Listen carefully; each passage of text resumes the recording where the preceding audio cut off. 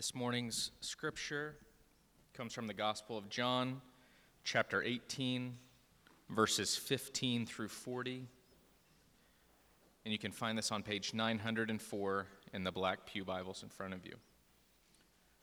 John 18, 15 through 40. Hear the word of the Lord. Simon Peter followed Jesus, and so did another disciple. Since that disciple was known to the high priest, he entered with Jesus into the court of the high priest. But Peter stood outside at the door. So the other disciple, who was known to the high priest, went out and spoke to the servant girl who kept watch at the door and brought Peter in. The servant girl at the door said to Peter, "You also are not one of this man's disciples, are you?" He said, "I am not." Now the servants and officers had made a charcoal fire because it was cold, and they were standing and warming themselves. Peter also was with them, standing and warming himself. The high priest then questioned Jesus about his disciples and his teaching. Jesus answered him, "I have spoken openly to the world. I have always taught in the synagogues and in the temple, where all the Jews come together. I have said nothing in secret. Why do you ask me? Ask those who have heard me what I said to them. They know what I said." When he had said these things, one of the officers standing by struck Jesus with his hand, saying, Is that how you answer the high priest?" Jesus answered him, "If what I said was wrong, bear witness about the wrong. But if what I said is right, why do you strike me?" Annas, who sent him bound to Caiaphas, the high priest. Now Simon Peter was standing and warming himself, and they said to him, "You also are not one of his disciples, are you?" He denied it and said, "I am not." One of the servants of the high priest, a relative of the man whose ear Peter had cut off, asked, "Did I not see you in the garden with him?" Peter again denied it, and at once a rooster crowed. Then they led Jesus from the house of Caiaphas to the governor's headquarters. It was early morning. They themselves did not enter the governor's headquarters so that they would not be defiled, but could eat the Passover. So Pilate went outside to them and said, "What accusation do you bring against this man?" They answered him, "If this man were not doing evil, we would not have delivered him over to you." Pilate said to them, "Take him yourselves and judge him by your own law." The Jews said to him, "It is not lawful for us to put anyone to death." This was to fulfill the word that Jesus had spoken, to show by what kind of death he was going to die. So Pilate entered his headquarters again and called Jesus and said to him, "Are you the king of the Jews?" Jesus answered, "Do you say this of your own accord, or did others say it to you about me?" Pilate answered, "Am I a Jew? Your nation and the chief priests have delivered you over to me. What have you done?" Jesus answered, "My kingdom is not of this world. If my kingdom were of this world, my servants would have been fighting, that I might not be delivered over to the Jews. But my kingdom is not from the world." Then Pilate said to him, "So you are a king?" Jesus answered, "You say that I am a king. For this purpose I was born, and for this purpose I have come into the world, to bear witness to the truth. Everyone who is of the truth listens to my voice." Pilate said to him, "What is truth?" After he had said this, he went back out to the Jews and told them, "I have found no guilt in him. But you have a custom that I should release one man for you at the Passover. So do you want me to release to you the king of the Jews?"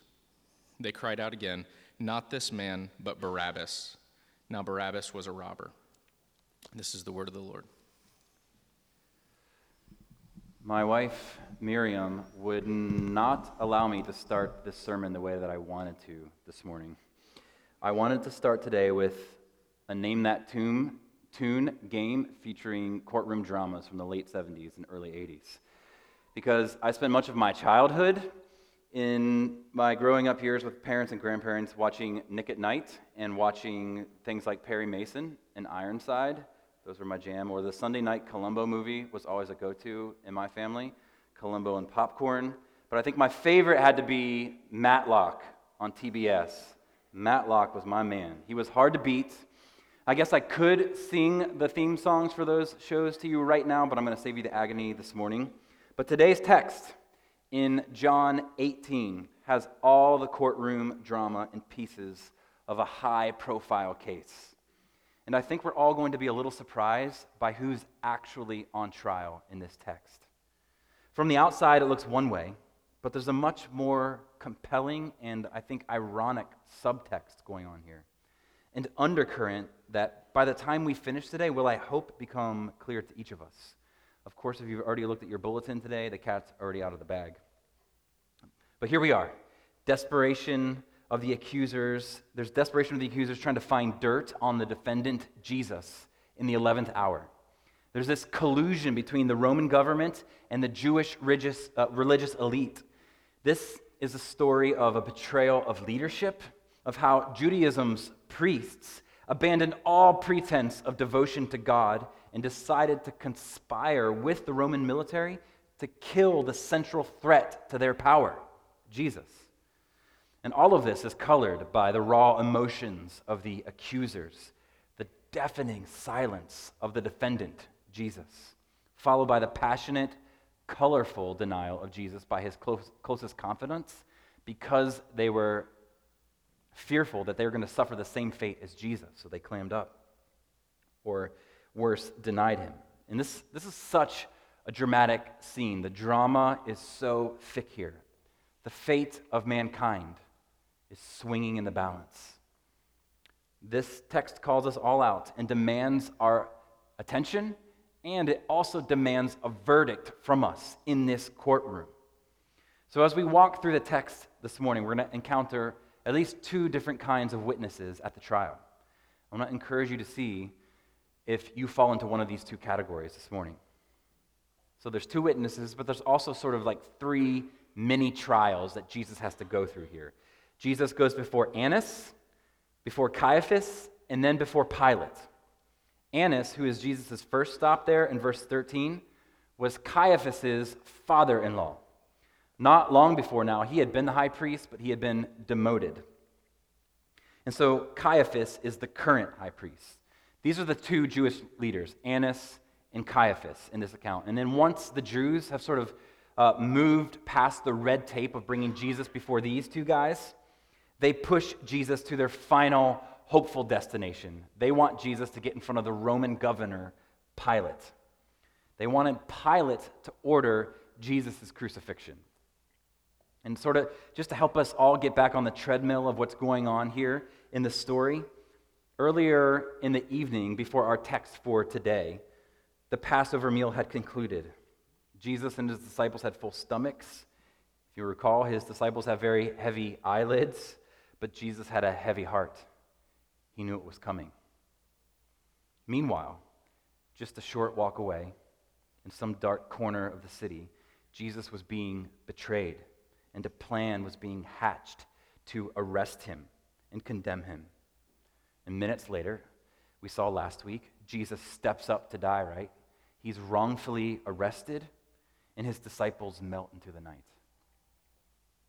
So Jesus and the band of the accusers make this 10-minute walk from the place of Jesus' arrest in the Garden of Gethsemane to Caiaphas' house, which we just read about a few minutes ago. And so Jesus' trial begins. And so let's call our first witness to the stand this morning. Witness number one, those who reject Jesus because they don't fairly inspect Jesus. I wonder if this is you this morning. Have you rejected Jesus because you haven't fairly inspected Jesus? Before moving to Abington a few years ago, we lived in the city in this little neighborhood called Fox Chase. We always called it fake Philly because there were single-family homes and like green spaces in front of houses called yards. Over time, though, we realized that our house had this really weird anomaly. Looking from the outside, there were 3 windows along the left side of the house. But from the inside of the house, there were only 2 windows. This was strange. So I took a closer look at this very mysterious window. It was the middle one. I noticed that you couldn't see through it. So we popped back inside to investigate, and the only place it could be was the bathroom. but the bathroom didn't have a window. Right? But after further investigation, we discovered that the previous owners had covered over the window with a shower stall. The window was there all along, but we could not see through it. Our first witnesses today, for them, Jesus was there, obviously. He's standing right in front of them. But they couldn't see him, the real God-man, the creator of the universe. Do you have coworkers like this? Friends, family? Maybe you're still kind of undecided on this Jesus character. You've heard of him, you've read of him, but you don't really see what the rest of us in here might see. You're in good company, but our hope today would be that you would exit that company, that you would see Jesus for all the beauty and wonder that he is. Jesus is right here in this book, the true soul-saving Jesus. But if you want to see the true Jesus, you do have to do a little bit of investigating. But don't reject Jesus just because you're unwilling to inspect Jesus. That's what these guys are doing in the text. Notice that there was no intention to give Jesus a fair trial at all. There was no inspection of the truth. To the contrary, we learn in Matthew 26 and then in Mark 14 that the religious authorities have repeatedly sought false testimony against Jesus to convict him. You see, Jesus endangered their own grip of power and influence. Mark 15 tells us that the religious political leaders of the day held deep envy in their hearts for Jesus. They hated that he had replaced them as the central religious figure in the lives of the people. He had to be done away with.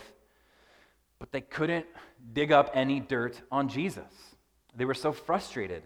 According to Jewish law, all they needed was at least 2 corroborating testimonies to convict, and they couldn't even dig that up. So now the high priests are going to get in on the gig. In verse 19, they begin to ask Jesus about his teaching. And do you see what Jesus says there in verse 21? He's like, yo, what are you asking me for? Ask those people who have heard me what I said to them. They know what I've said. Go do a little digging on your own. Search for yourselves. Inspect the claims that I've made. Ask the eyewitnesses and see if their witness actually proves true. Well, it's the middle of the night. Annas is probably like, let the young guy handle this. I've served my time. What do I have a son-in-law for if not to hand off annoying cases like this in the middle of the night? So he sends Jesus to Caiaphas, his son-in-law, who was, if you can recall, the current high priest. We don't hear much about this interchange. The next time we pick up the story in verse 28, Jesus is being led to the Roman governor's headquarters. You know his name, it's Pilate. Now, Pilate's sort of permanent place of rule would not have been in Jerusalem. He lived about 75 miles south of Jerusalem on the Mediterranean in a city called Caesarea. But during the high feasts, like the really big feasts in Jerusalem, this particular one was called Passover, during these high feasts each year, Rome would send some of their big hitters into the city to take up residence and to let the large Jewish cities know and remind them who was in charge. Rome was in charge, and Rome was there to keep the peace. Well, since the governor, in this case Pilate, didn't take up permanent residence in Jerusalem, there was a Roman headquarters directly adjacent to the Jewish temple. And I took a screenshot here just to show you a little bit. That little side piece off the temple there was where Rome set up shop and where Pilate would have lived and where he would have done his business from. This little spot there off the temple was called the Antonia Fortress. It was named after Mark Antony. So it was from here that Pilate established his rule in the city during the bustling holiday of Passover. The city is bursting at the seams, and Rome was pressing its thumb in to let them know who is in power. And so this is where they led Jesus in the early morning hours of that Passover Friday to that little Antonia Fortress. I'm sure Pilate was a little perturbed. In the middle of the night, a band of soldiers had led Jesus into his headquarters where he eats and sleeps and works. But look closely here. According to Jewish tradition, the Jews couldn't enter the dwelling places of Gentiles, of non-Jews. Do you see that there in verse 28? They wouldn't go in to that Antonia Fortress, even though Jesus had to be let in. So Pilate has to dress himself and come out to meet them. I bet in verse 29 he's like yawning. It's like, ugh, what accusation do you bring against this man? And why is it so pressing for you to be here right now? Well, here's another picture for you. It's just a screenshot from a movie, but I thought it might give you a sense for them waiting outside of the fortress and him having to go back up the steps and into his place to meet with Jesus and then back out and down the steps to chat with the Jews there. In verse 30, it's clear that they still have nothing on Jesus. They can't even answer Pilate's question. They continue to reject the truth because they have not fairly inspected the truth. This morning, have you rejected Jesus? Is it for a reason similar to these Jews? Have you really, truly assessed Jesus? And have you found him lacking? If you have, I would love to hear what that is. I would love to talk with you about that. Well, Pilate's not dumb. He knows that there's nothing to pin on Jesus here, and he wants to wash his hands of it. He doesn't want any part of this. He's got bosses too. He doesn't want trouble in Jerusalem. He'll get in trouble if there's trouble in Jerusalem. He doesn't want a riot under his watchful eye. His Christmas bonus is on the line. So he just wants peace, and he wants a paycheck. So he says in verse 31, "Take him yourselves, judge him by your own law." But the Jews respond with, "Look, that won't work. We don't want him fined. We don't want him in prison. We want him dead." In verse 31 again, they say, "Look, it is not lawful, according to Roman law, it's not lawful for us, the Jews, to put anyone to death." See, Rome had banished Jews from executing the death penalty. Instead, all of these executions had to run through Roman courts of law. And so John adds this very interesting bit of commentary here. Look at verse 32. This was to fulfill the word that Jesus had spoken to show by what kind of death he was going to die. Well, what words had Jesus spoken that were going to be fulfilled here? How does the Jews pressing Pilate here, pushing Jesus back into the Roman court, how does that pave the way for the fulfillment of this prophecy? It's taken from John 12. Here's what it says. Verse 32, "And I," Jesus talking here, "when I am lifted up from the earth, will draw all people to myself." He said this to show by what kind of death he was going to die. That's back in John 12. Here we are in John 18. Obviously, here in John 12, Jesus is predicting his own cross death, where his body would be lifted up onto a cross for the world to see. And so this whole interchange between Pilate and Jesus and the Jews is really important because it puts Jesus' supremacy. You have to sort of read between the lines here. But it puts his supremacy as sovereign on full, but very subtle display. Remember, the Jews weren't allowed to crucify anyone while under Roman rule, which is what they were under. Nor would they have wanted to crucify anyone. They thought that crucifixion was a disgusting, worldly, godless display. But we still see them pursuing it here.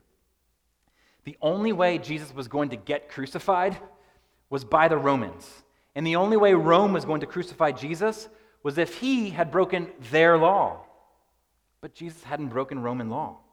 So chances were not high that he would actually be crucified. Which is why Jesus' prophecy about the type of death he was going to die is so interesting. This was, verse 32, to fulfill prophecy. So the whispers throughout the Old Testament, and even Jesus' own prophetic words, weren't just that Jesus would die. It wasn't just that the Messiah was going to die, but that he would die, here it is, in a particular way. Jesus couldn't just fall off a cliff. He couldn't just die of natural causes, or be trampled in a stampede, or stoned to death. He couldn't have done these things and accomplished redemption. In God's economy, this sort of death would not have covered the debt that our sins have earned. The prophets didn't just predict the Messiah would die, but that he would die by means of crucifixion. So what we see here is the Jews unwittingly playing right into Jesus' hands. The irony is so thick. The Jews are piling up pressure to crucify Jesus, which would, unbeknownst to them, make their salvation possible through Jesus. This is wildly ironic.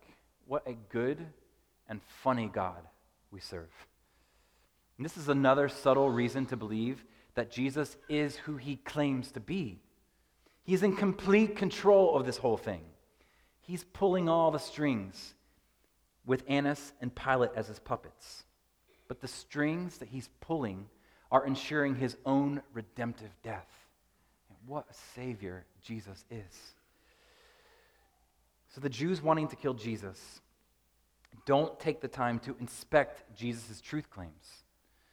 And now we're going to see Pilate employing that same foolish strategy. We can see it pretty clearly there in his line of questioning.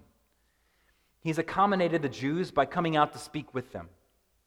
Now he turns, you can see it in verse 33, he turns and heads back up into his place where Jesus is waiting. And he says in verse 33, "So are you the king of the Jews?"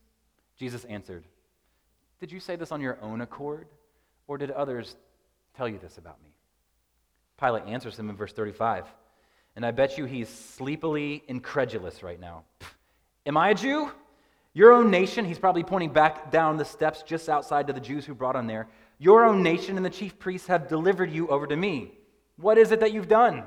Why do they want to kill you so bad?" Pilate is kind of baiting Jesus here a little bit. He's trying to get him to say something that will show Pilate that Jesus is worthy of crucifixion from Rome's perspective. And what would that be? Well, a claim to kingship from Jesus would have rendered Jesus worthy of crucifixion. If this Jesus that Pilate is looking in the eyes right now, if this Jesus was a threat to Caesar, then Pilate would need to put an end to this so that he could, in fact, get his Christmas bonus. But if not, Pilate has no real interest in Jesus. And Jesus does not exactly make this easy on Pilate here. Look at verse 36. Jesus answered, "My kingdom is not of this world. If my kingdom were of this world, my servants would have been fighting, that I might not be delivered over to the Jews. But my kingdom is not from the world." Basically, look, Pilate, if I wanted to be king, would I have told my guy Peter to put his sword down a few minutes ago in the garden? And then when he nicked your guy up, would I have healed his ear? I'm not after your kingdom, Pilate. My kingdom is not even from this world. Pilate's confused in verse 37. Wait, so you are a king? What are you saying, Jesus? And Jesus is like, "Look, that's your term, not mine, Pilate. Here's why I came." Verse 37. "If you want to call me a king, let me tell you what my kingdom is all about." 37. "For this purpose I was born, and for this purpose I have come into the world, to bear witness to the truth." Jesus was indeed about to bear witness to the most stunning truth the world has ever seen. The truth that God so loved the world that he sent his one unique Son. But when Pilate hears this truth, he's unmoved. He dismisses and even disputes the truth instead of digging into it. When he is challenged, he even makes a mockery at the concept of truth. We learned a little bit about this today in our Mobilize class. See it there in verse 38? What even is truth? Who's got the corner of the market on truth? Well, after Pilate hears this, he's kind of like, okay. So he walks back out to the Jews and says, "Look, he isn't trying to be king. He's talking about something else. I don't actually know what he's talking about, but he's not talking about becoming the king. It's something else." And it's sad, I think it's sad that Pilate poses this question, what even is the truth? But he doesn't stay there and wait for the answer. Lots of us do this, I think. Friend, if you have not taken the time to investigate the central character of this book from beginning to end, to test and see if he truly is who he says he is, can I encourage you this morning not to waste another moment? You ever hear about this big sale just a day late from a friend? And you ask your friend, "Why didn't you tell me? Tell me in enough time to make good use of this amazing sale." The only way you could have known about it is if they told you about the sale, but they didn't. And you so badly wanted to pay less for something that you wanted or needed. Well, people, I am that friend here today. I'm here to tell you that you're not a day late. You're right on time. And that thing that you so badly want, peace, joy, fulfillment, purpose, eternal life. It's not that you can pay less for it with a special deal or coupon that's offered here. You don't have to pay anything for it. It's already paid for. Jesus says it there in verse 37. This is the whole reason for his entire existence. It's why he was born, to bring the truth. There is no other way for you to get the truth. Jesus is the way, the truth, the life. But Pilate's response sounds a lot like our own times, postmodern understanding of Jesus, doesn't it? Jesus, he's a good dude, but nothing to offer with regard to hard, objective truth. In fact, there is no objective truth. You have your truth, I'll live mine. What even is truth? Says Pilate. He doesn't inspect Jesus. He ignores him, scoffs at him. Friends, whether you're a Christian or not this morning, don't ignore Jesus. Investigate. And I truly believe that a fair investigation of Jesus will leave you, even the most skeptical of you in the room this morning, will leave you being forced to deny some pretty clear realities or to shove aside some pretty blatant evidence that Jesus was, in fact, who he said he was. But I want to encourage you to, at the very least, take some time to inspect Jesus. Look into him today. So let's very briefly here call forward our second type of witness. Those who deny Jesus because following him costs too much. Those who deny Jesus because following him costs too much. In verse 15, John tells us that after Jesus was arrested, Peter followed along behind the crew. And then Mark tells us, another gospel writer, says that Peter followed Jesus at a distance. He was close, but not too close. Even as Peter tried to keep an eye on Jesus out in the courtyard around the fire, he was trying to blend in, refusing to associate himself with Jesus, and yet not wanting to be too far from him either. How do you think Peter felt that night as he sort of slinked through the darkness behind that crowd of which Jesus was a part? And then he finally melts into that crowd around the fire.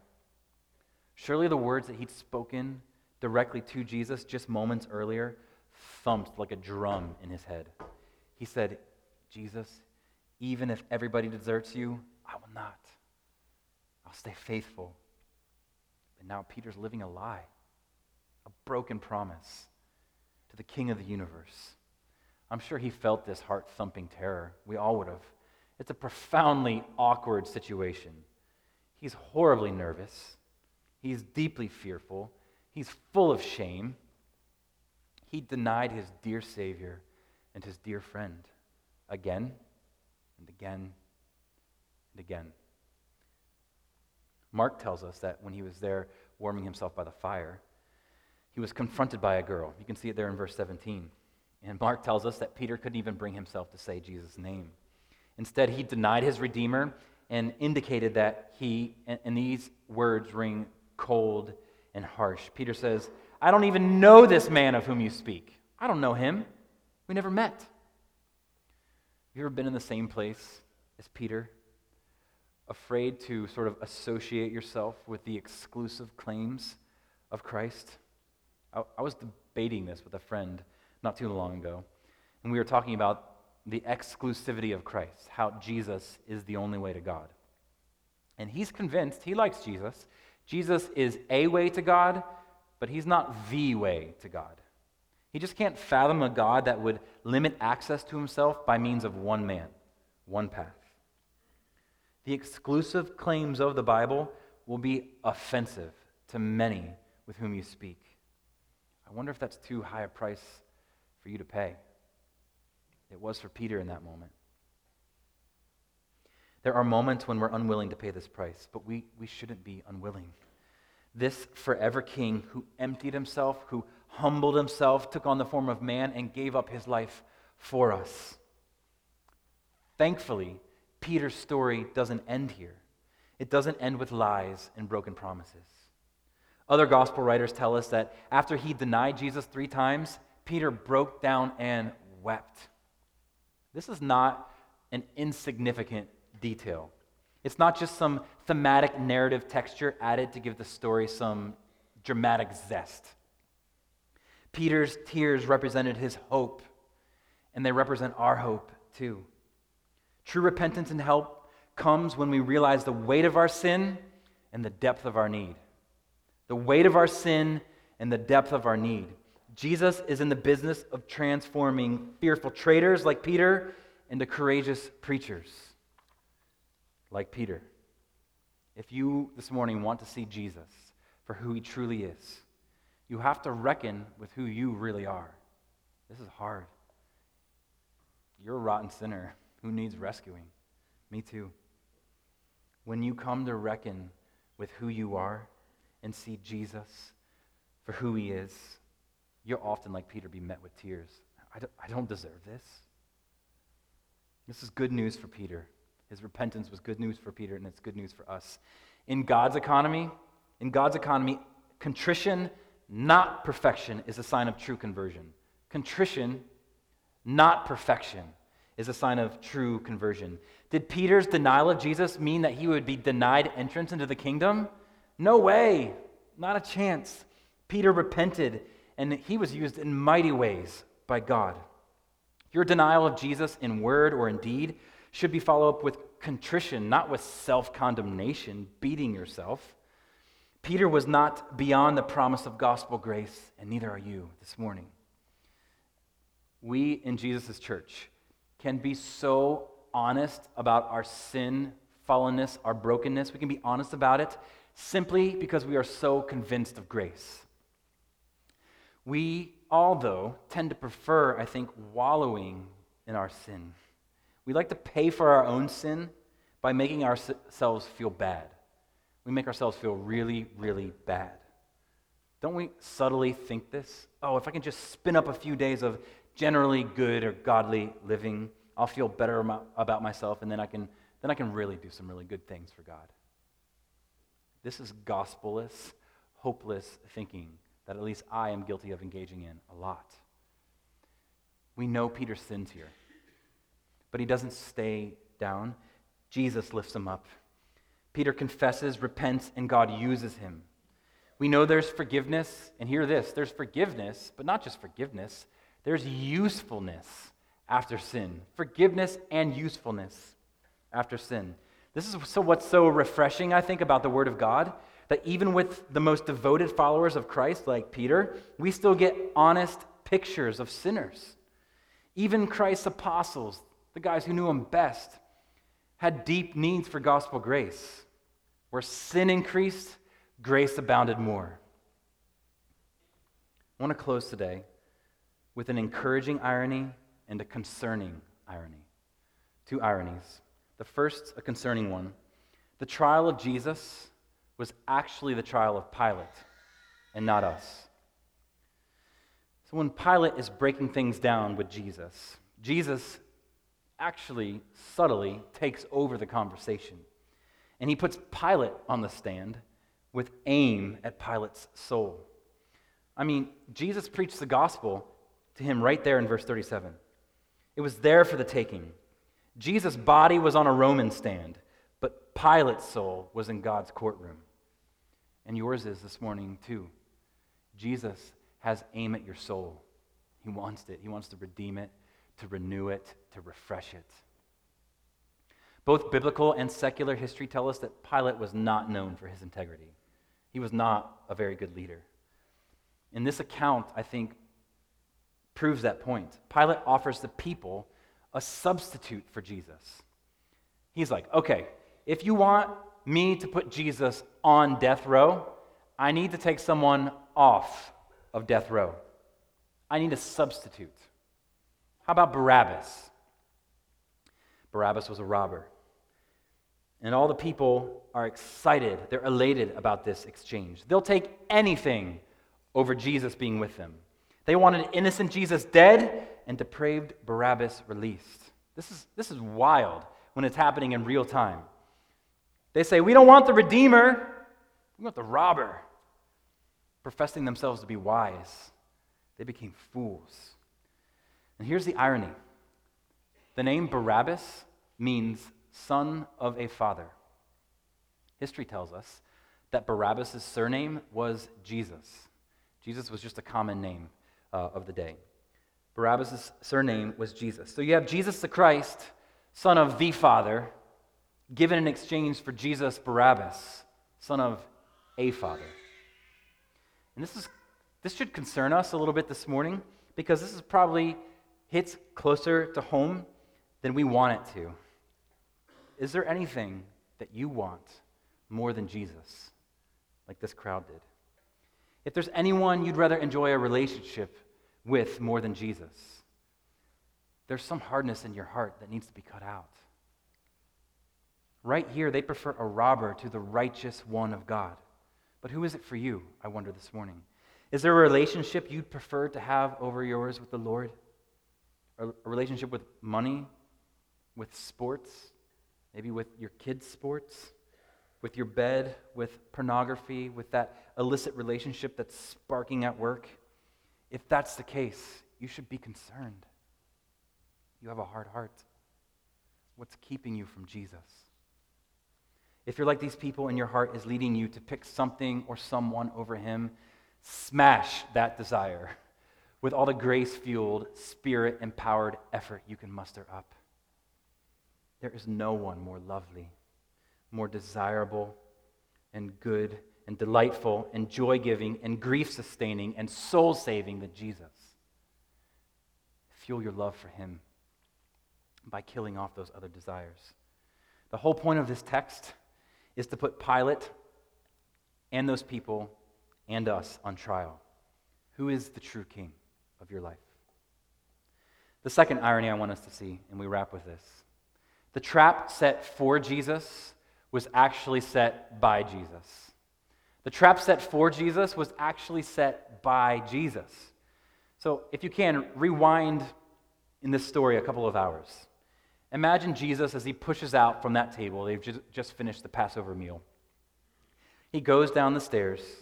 He opens that front door out into the chilly night. Remember, they had to have a fire to warm themselves up by. So it's a chilly night. He opens that door. Turning right takes him toward the Kidron Valley and then ultimately the Garden of Gethsemane, where he would be arrested. Or he could turn left and go away from that place. But knowing what would happen to him, you can see that in verse 4, knowing what would happen to him, Jesus turns right.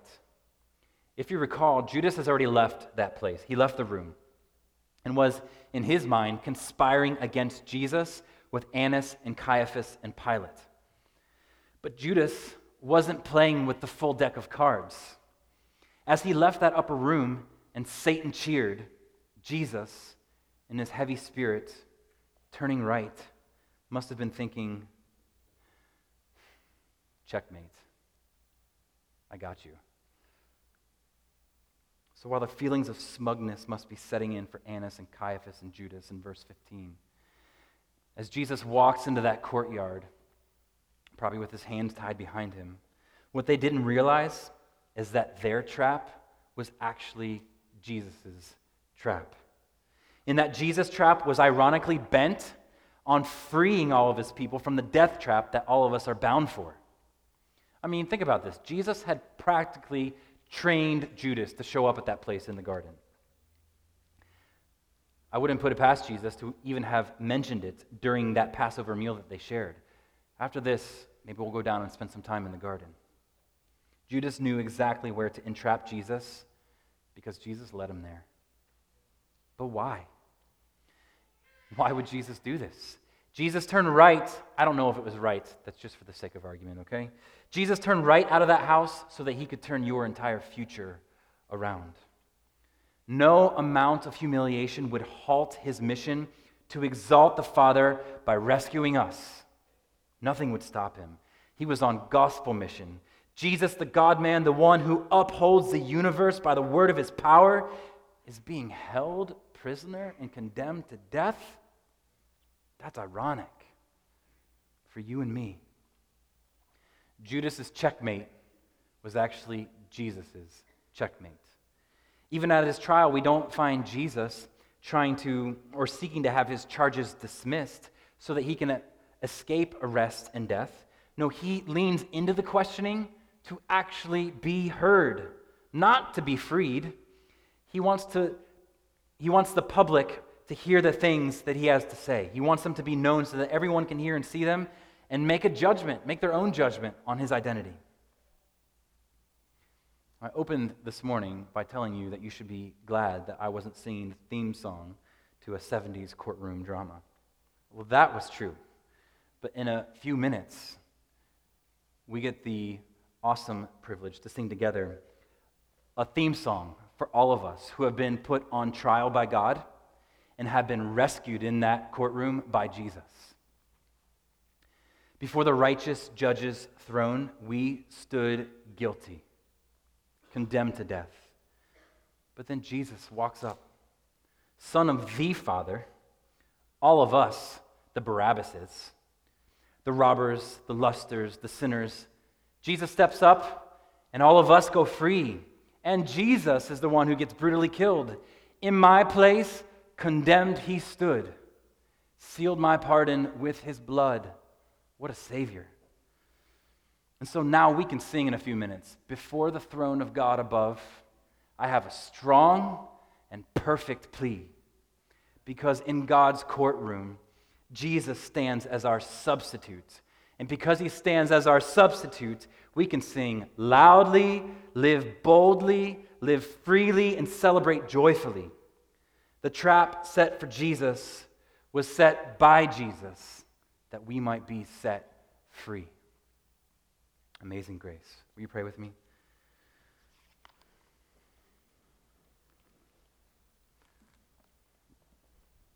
Jesus, what can we say but thank you?